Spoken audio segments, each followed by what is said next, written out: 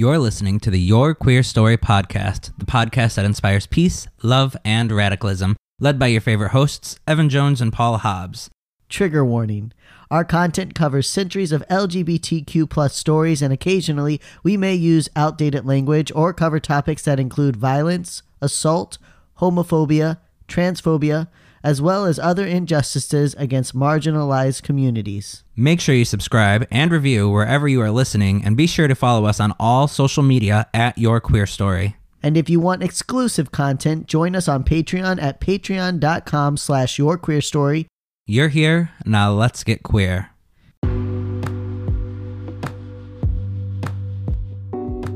So we're back. All right. You missed us. I know. Listen, How's your May Pride? May was a little bit of a rough month for me, okay? May But was. you know what? It's June now. My queer batteries are completely rejuvenated and recharged. Sorry, I'm and, looking at my queer my thing. That is the best calendar that's ever existed. I'm sorry, I love Yes, it. but go ahead, please. My energy is recharged. I had a rough May. I had a rough March, April, May. I had a rough 3 months, if I'm You being did. honest. Well, you're adjusting to a new job. I'm That's adjusting a to a lot. new job, and my mental health was really fucking bad for a bit. But, you know, pushing through it, learning. And it's kind of hard because it's like, is my mental health getting worse, or am I just more aware of it? So I'm getting annoyed at myself when it's coming, because I know that means I'm going to struggle and have to adjust and, like, can't perform as well. So I'm just angry at myself on top of that, you know? Yeah. It's like an adjustment. Yeah. No, I get it. I mean, I don't fully get it, but like I hear what you're saying, because it is a lot. And I think in general, anytime you're starting something new like a job, there's going to be a lot of pressure. And then you add that with, you know, just struggling with mental health. It's not an easy thing. It's not easy. It's not fun. But I'm doing well. That's I good. think. Well, it's Pride Month, and that always helps a little Yes. bit. So whatever else is happening, Pride Month just Yeah, seems it's to like, make- whatever, I'm gay. Fuck it. Nothing matters this month. We'll deal with it all again in July. But what was I gonna say? I'm trying to think. I am busy. I'm doing presentations about Pride things. A lot of them. We're finally able to get out in the community, doing like on-site HIV testing. That's Been awesome. passing out all kinds of stuff for like street outreach. So I'm busy, and it's good with work. I'm trying to think what the family, they're all still in school, because, you know, Samantha's a teacher and the kids are in school, and they're in school till the end of the summer, or the end of June. I was like, Jesus. Dude, right, COVID that'd be really awful. fucked him over, huh? No, the end of June, but still. That's long. Yeah, it is really long. I was out of school by like June 6th or something. I know. think. My sister's kids are out of school. They were out of school at the end of May. Wow. And no, not our kids. They're in Dang. school to the end, like almost the very end of June. That's so, crazy. yeah, whatever, you know, but it's good.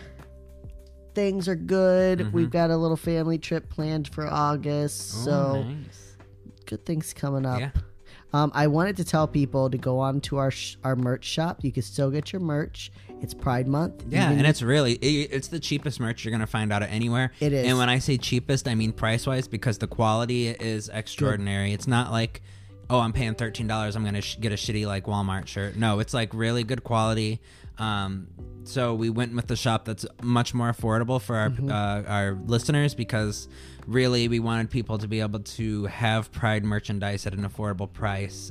So we don't make much off of it, but it's more of just for people to have, Yeah. you know, queer stuff by queer artists, and rock your fucking Pride shit. It's Pride Month. Exactly. Yeah, and I will say it is not, most of the sizes are not in unisex. It depends on what you're getting, and part of that is unfortunately just that the manufacturers that we're going through don't offer that, but They offer us so much flexibility, and they allow Yeah. us to have affordable pricing. If we were going to switch to another company, you know, we're able to get t-shirts for like $13. If we go somewhere else, we're not going to be able to get them for less than 25. So Exactly. you know, that's double the price. And I understand that it could be more inclusive and things like that, but you know, Yeah, that's not we want something people we- to have them. that's not something we have say over. But I've talked to a couple other queer like business individuals, and they've had the same issue. You know, they had to decide.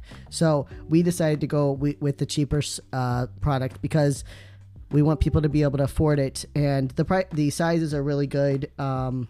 Like I just got myself a new shirt. It is the Marsha P. Johnson one that has the brick in the rainbow. Yeah.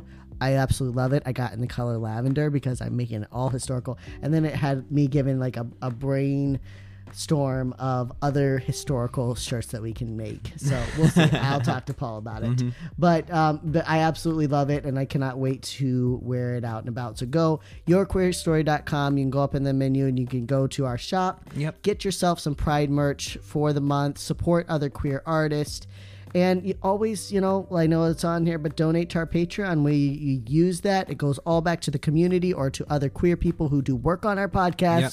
So you are supporting the LGBTQ plus community 100%. And as we'll always say, any money that we've ever made through Patreon has been spent on podcast, or like Evan said, for other, we've donated, we've done other kinds of things. All of the money has gone to people who need it. It's never it's never gone to us. Not a dime in our pockets, just this, nothing in our pockets. Everything has always gone back to other queer individuals. So please keep donating to Patreon. We really do appreciate it. We are trying to find better ways to put content on there, but even if we're not putting a lot on there, I just want you to know that you're giving a little bit to other people in need. Yep. So yeah, there's that. So yeah, today we're talking about, it's kind of a fun, loose episode. Yep, we're talking about all of the many symbols, languages, and colors that have made up queer culture in America, because we're colorful people. We don't like to go with a black shirt and some black pants, and I mean sometimes, but we just like to be loud, and you know what? We have to be, because if we're not loud, then we just fade into the background. It's true,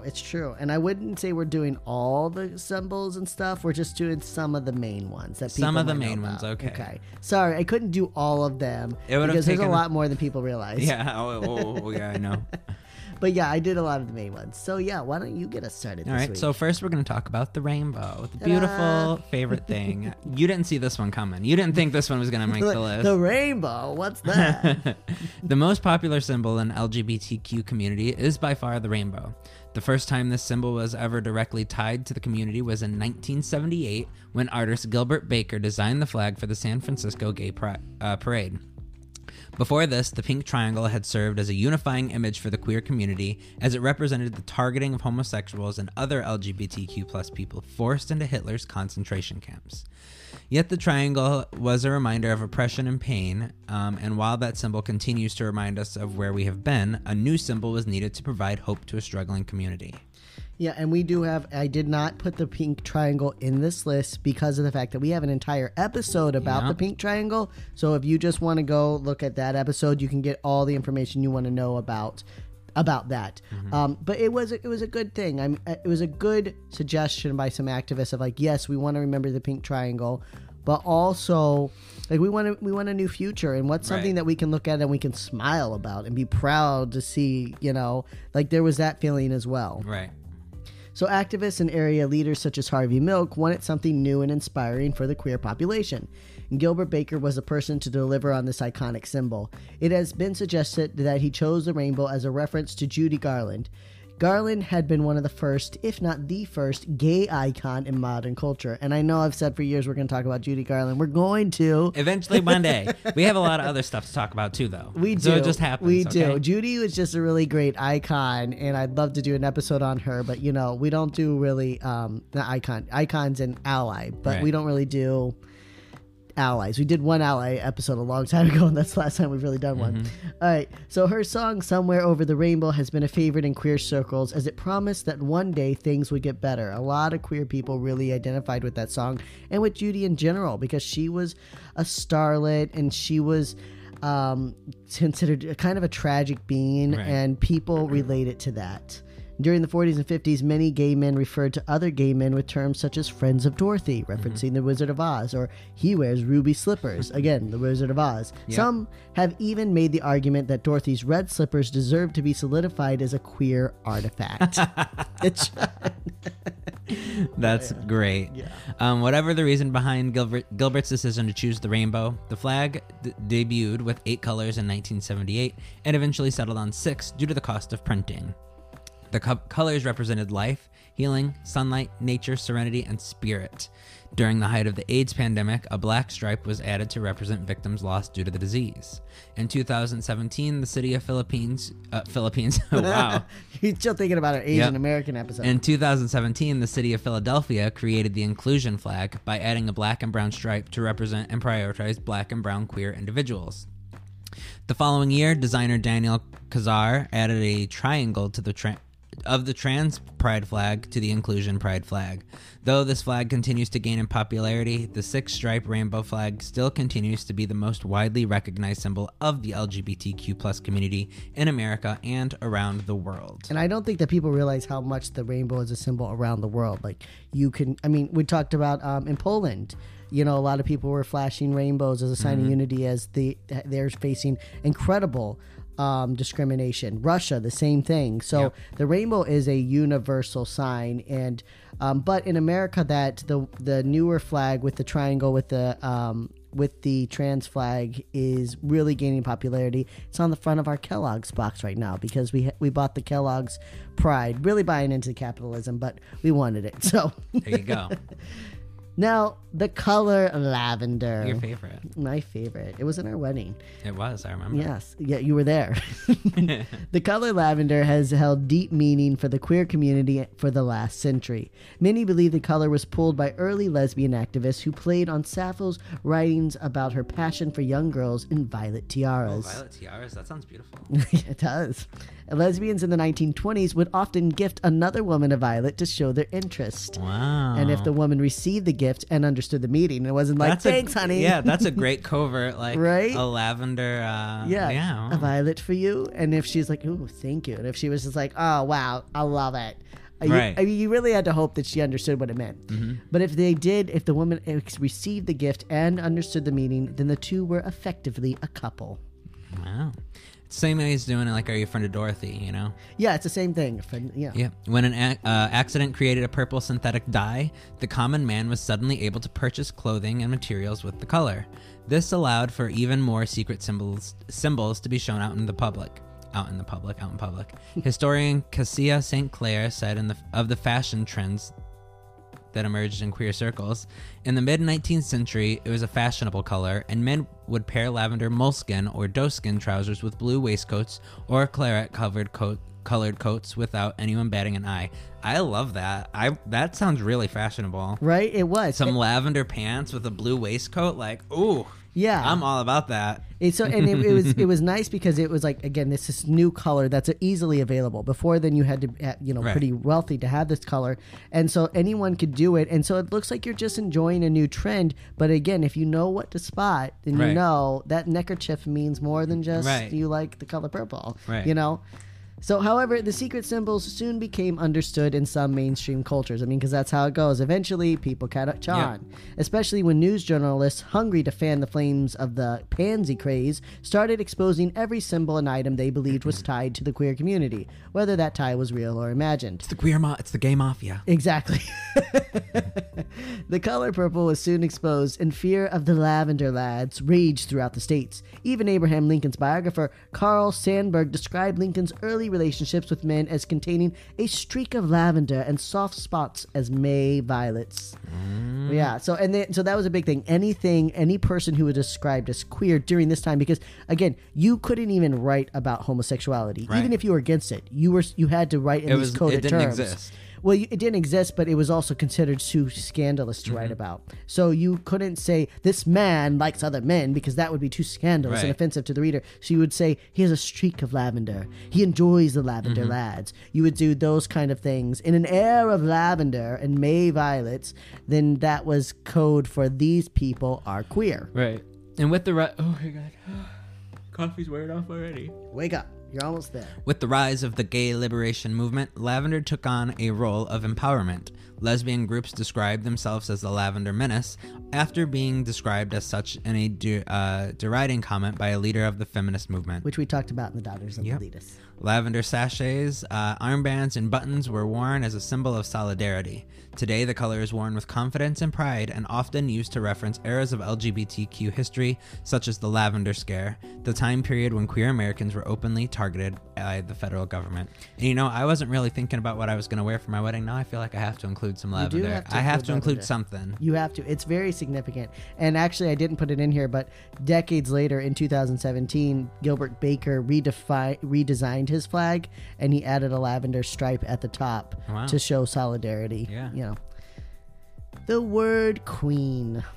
While we're not completely certain where this term was derived from, in queer culture, of course, we know the word queen has been around, it seems very likely that it stems from drag and ball culture.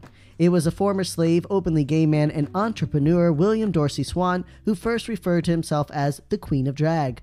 Local newspapers helped to spread the terminology by mocking Swann with article headings such as, "The Queen is rated." By the time of the Harlem Balls of the 1920s and 30s, the term had evolved into drag queen. Many people had little, if any, exposure to queer spaces outside of the balls, and the word queen came to both came to be both a derisive. And the word queen came to be both a derisive and self-imposed description of any gay man. For much of the mid-20th century, it was used in a mainly derogative way, but ball culture of the 1980s turned the word into a community favorite. Over the years, it only gained in popularity and spawned popular phrases such as "yes, queen," and a lot of other queens, but I didn't put them in there because I don't know how people feel about some of the, like when people they'll put a term before queen, like to use probably the least offensive, potato queen. I often say, like, if I and I don't mean it in a negative way, but I'm sure that society could put a negative spin on it. If I see like an extremely queer gay man, I'm like, that's a queen. Like that's what I'm like, that's a queen over there, I'm like, I'm referring more to some of the racist terminology that people put in front of queens, like rice queen, to refer to an Asian queer person, or maybe I'm perceiving it as offensive, but so there's a long list of people using queen and things like that, a size queen, things, they attach it to all kinds of stuff. So in some ways it's good and sometimes it's not. But yeah, very, very heavily tied to ball and drag culture. So I can't imagine that it didn't derive from there. It probably did. Next, we're going to talk about lambda. The lambda symbol and the word itself have been tied to the gay community since the 1970s, when activist designer Tom Dorr suggested it as a symbol for New York's Gay Activist Alliance. Like many other symbols in terms of the early gay rights movement, the lambda had its origins in Greek folklore. The Lacedaemonians, better known in history. I'm just going to go with it. The first time we've ever really butchered a white name, but I don't know why. Lacedaemonians, better known in history as the Spartans, were a band of fierce warriors who were historically very skilled and very queer. It is said that whenever the warriors went to war, they brought along their male lovers to keep them company. Legend has it that the enemy knew the Spartans were upon them when they could see the Greek letter lambda, or L, painted on the front of their shields and flying proudly on their flag. And the Spartans, from what I heard, they also had sex with each other to bond, and if you were being intimate with these people, you wanted to protect them more. You were these skilled warriors, and if one of your men died, you had an intimate relationship with that person, so it really mattered, so you fucking fought. Yeah, I think in general, that was a big Greek custom. The Spartans in particular had an entire band that was just strictly gay men. They only ever lived with their gay lovers, and they were just a group of queer men. So, so a lot of people in researching queer history, made those connections. And when Dorr recommended the lambda, he did so for many reasons. The first being was that the letter represented unity in ancient Greece. And of course, we know the early gay rights movement was absolutely obsessed with Greece and everything Greece, and acted like the Greek were the only queers before them. I would just say to Samantha, I'm like, I get it. Yes, Greece was very queer, but so were all these other cultures, and we were only pulling from the Greek culture. I think it's because it was accepted to have Greek artwork and Greek statues around, and they were always had naked men on them, so it was easy. It was something you could directly see, and it was accepted by straight culture too, that was the style of art, and it's okay because it's Greek. If it's Greek, but if you had a naked African statue. Exactly. So I think it just was an easy way for them to be like, I connect to this. Yeah. It was the only thing they could see that was like them. Well, yeah, I mean, it's built on white there was supremacy, no internet, but so they didn't have access to all this other knowledge. Yeah, and I also, again, when we're talking about erasing other cultures in history, this was a history that they could access. Exactly. Again, they're not allowed to access all these other cultures, or they're not made accessible. So, The Romans would later choose the symbol, the lambda, to represent knowledge in the face of ignorance. And I think I said the first letter represented unity in Greece. Dor also specifically chose the lowercase letter because it represents balance and changes in energy. And finally, the historical context of the letter gave it an air of militancy, which was exactly the atmosphere of the gay liberation movement in the 70s and 80s. The lambda would soon be tied to many groups and organizations, including the long-running legal advocacy group Lambda Legal. Today, it still serves as a symbol to connect LGBTQ people around the world, especially in areas where queer individuals need to be subtle in order to avoid harm. So, as much as the rainbow is a form of connection, the lambda is even more subtle, and you can kind of wear it on a necklace or maybe have a tattoo of it. And you don't really know. And people don't know what it is. It's just a lambda, you know? It's not anything. It's a very, if you don't know what the lambda looks like, go look it up. It's a very, it's a Greek letter. I mean, it would mean nothing to someone who had no idea of its historical context. Right. Let's talk about Labrys. The Labrys is a double-sided axe born in Greek mythology. According to legends, the axe was a favorite tool of women warriors and goddesses. The goddess Laphria, more commonly known as Artemis, was the Greek and Roman symbol tied to the axe in the origin of the name Labrys. In the 1970s, the lesbian feminist community adopted the axe as a symbol of lesbian empowerment. That would be terrifying. A bunch of lesbians with a double-sided axe. You want to get scared, motherfucker? Right. Have a mob of them to fucking chase you down. That would be terrifying. Also, why so many of them are so into those axe throwing competitions. Oh, that makes sense. Yeah. In 1999, the Labrys flag was designed and first appeared in an issue of the Gay and Lesbians Times Pride Edition. Now that's a real aggressive symbol. You want to say fuck with me, motherfucker? You have a fucking axe on your flag. It's definitely got to be the most aggressive symbol out there. I mean, not saying in a bad way, but it's like it's a very, very strong symbol. The flag has a deep purple background which references the community's ties to purple and lavender. A white Labrys sits on top of an inverted black triangle. Wow. The triangle was similar to the pink triangle assigned to gay men during World War II. Lesbian women, sex workers, and any woman who did not conform to Hitler's standards of womanhood were labeled with a black triangle and imprisoned in the concentration camps. Wow. Yeah. Well, I didn't know about all that. Yeah. I think we did talk a little bit about the black triangle in our pink triangle episode, but we didn't talk about it much. But yeah, it's got a lot of symbolic meaning, and it's kind of sad to me. Like, I don't see it as much because that's not a lesbian flag I see often. I see like the femme flag, and then I see the inclusive lesbian flag. I want one more. of those flags now. But yeah, the that's Labrys, an awesome flag. Fucking badass.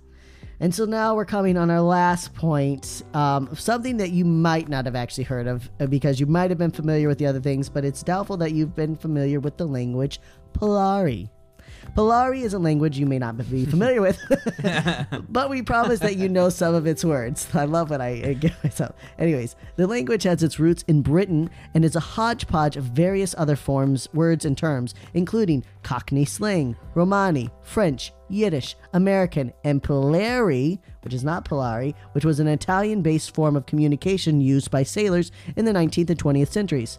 It was around 1890 in London and the port cities of the United Kingdom that Polari was formed by queer travelers seeking new friends in the area. Now, I'm just going to make a quick note that I need to learn this. Now that I know there's a whole queer language. There is an app out there called Polari, Polari, and you can learn Polari. Now, the app is old.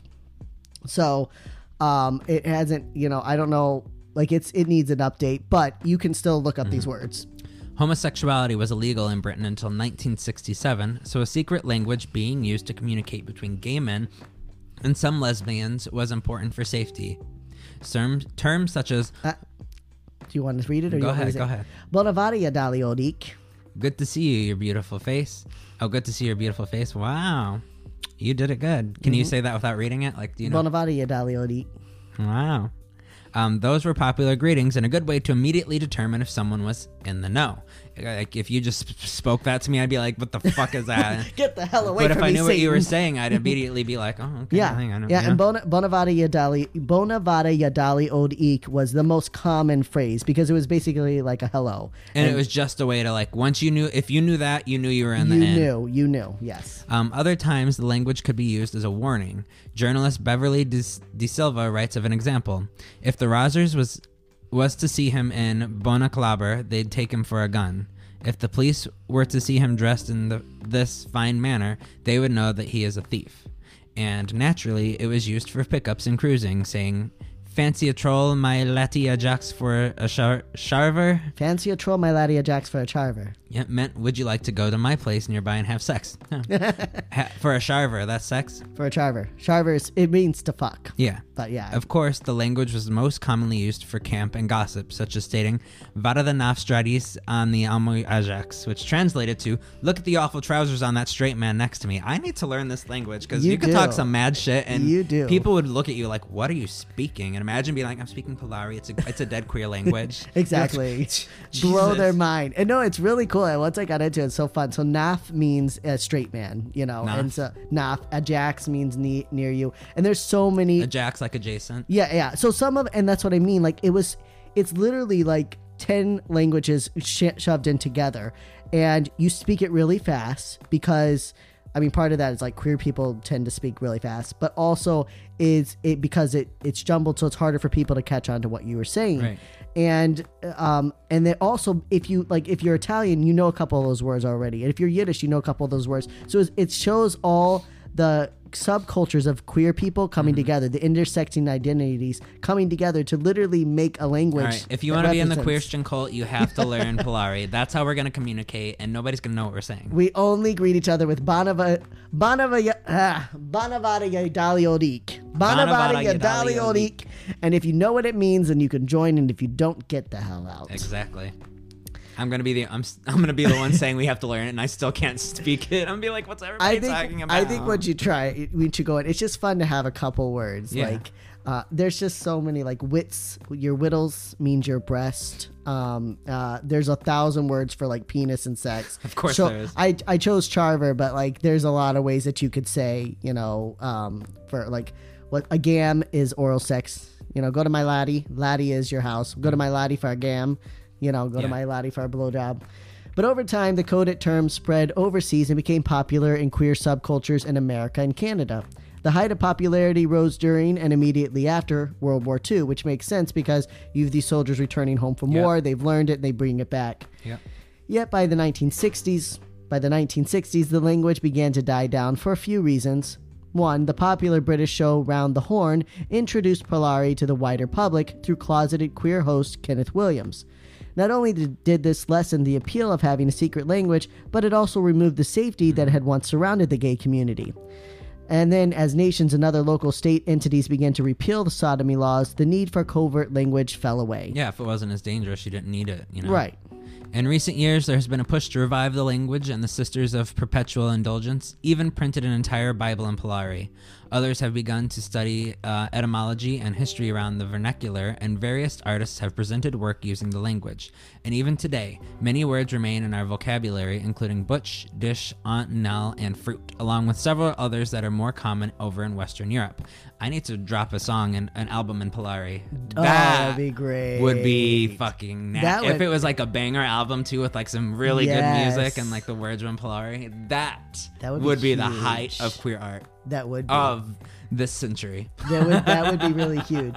If you want to get an example of how they talked, there actually is a video where two artists remade like a 5-minute video of two men speaking in Polari, and they cast it as like, you know, they're just two men that meet on a beach and they start talking, or on a bench and they start talking. So you can look it up there and see what they're talking about. But like I said, like even words like butch, or fruit, we get like fruit and fruitcake and fruity. Right. All of that comes from this language. That's awesome. And so it's really interesting. Again, you can download that app if you want to learn more. Check it out. But some of your recommended resources are the Queer by Design, 50 Years of Signs, Symbols, Banners, Logos, and Graphic Art of LGBTQ by Andy Campbell. And you can also access the 2020 virtual presentation, Beyond the Rainbow, Queer Symbology, History, and Flag Making, which is available on YouTube or through glbthistory.org. They just had to switch it up. They had to. So there's two things there that are available for you. And then, like I said, if you go on YouTube and you just search Polari, Polari, you will see a couple of videos. But if you see two guys sitting on the bench, that's the one where they're talking in Polari, and you should check it out. And with that, stay queer. Don't get a lobotomy. We love you, our little allied hookers. And little succulent sapphis. Resist the oppressors, our proud homocrats. And have yourself a sodomy circus. Or don't. And Black Lives Matter. Bon Nevada.